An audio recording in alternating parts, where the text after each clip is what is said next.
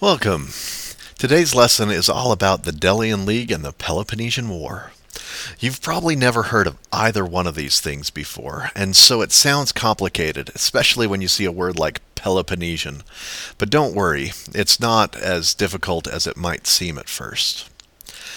For starters, there's a little section on Asia Minor, what's now Turkey, called Ionia, and the Greeks had started to settle there. The problem with having Greek settlements there is that it was controlled by a big, powerful nation called Persia. And it turned out the Persians weren't big fans of other people settling there, and then the Greeks rebelled. So not only did they settle there, but they tried to claim it back into their own countries. And the Persians are like, no, that's not going to work. So the Persians decided to invade. They came up, cruising in, over the land, so crossing over through the south part of Europe there, coming over and down in to attack the Greek city-states.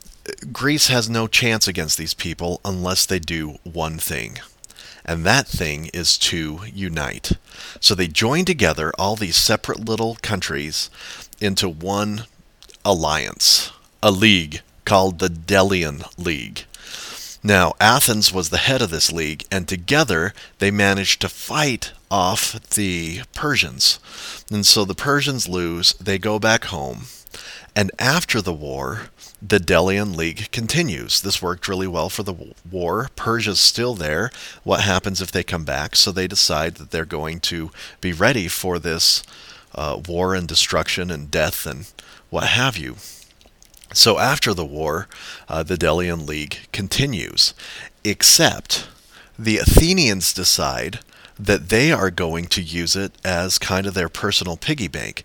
And so everyone else pays taxes, and Athens uses it to build the Parthenon, for example. They build all this really great stuff, they expand their territory and their control, and the rest of the Delian League is like, hey, we didn't ask you to be our rulers. We just wanted to join together for a military alliance. Now you're telling us what to do. You're controlling us. And so we have the Peloponnesian War, which is where Sparta and Athens Sparta and Athens fight each other to see who is going to keep control of Greece. Fighting is really tough. And in the end, Sparta loses. It turns out that the Athenians are more effective with their philosophy and their studying of strategy than the Spartans with just being able to fight more effectively. And so Athens loses. And the Spartans are like, oh, what are we going to do? We cannot defeat Athens. So they decide to make an alliance with the Persians. So together with the Persians, the Spartans invade Athens, and they manage to defeat it. Now, the most important thing about this is, since they'd started this organization, this alliance, and it didn't work, Athens used it to take over everyone else, they will not join together again and form one nation until the 1870s.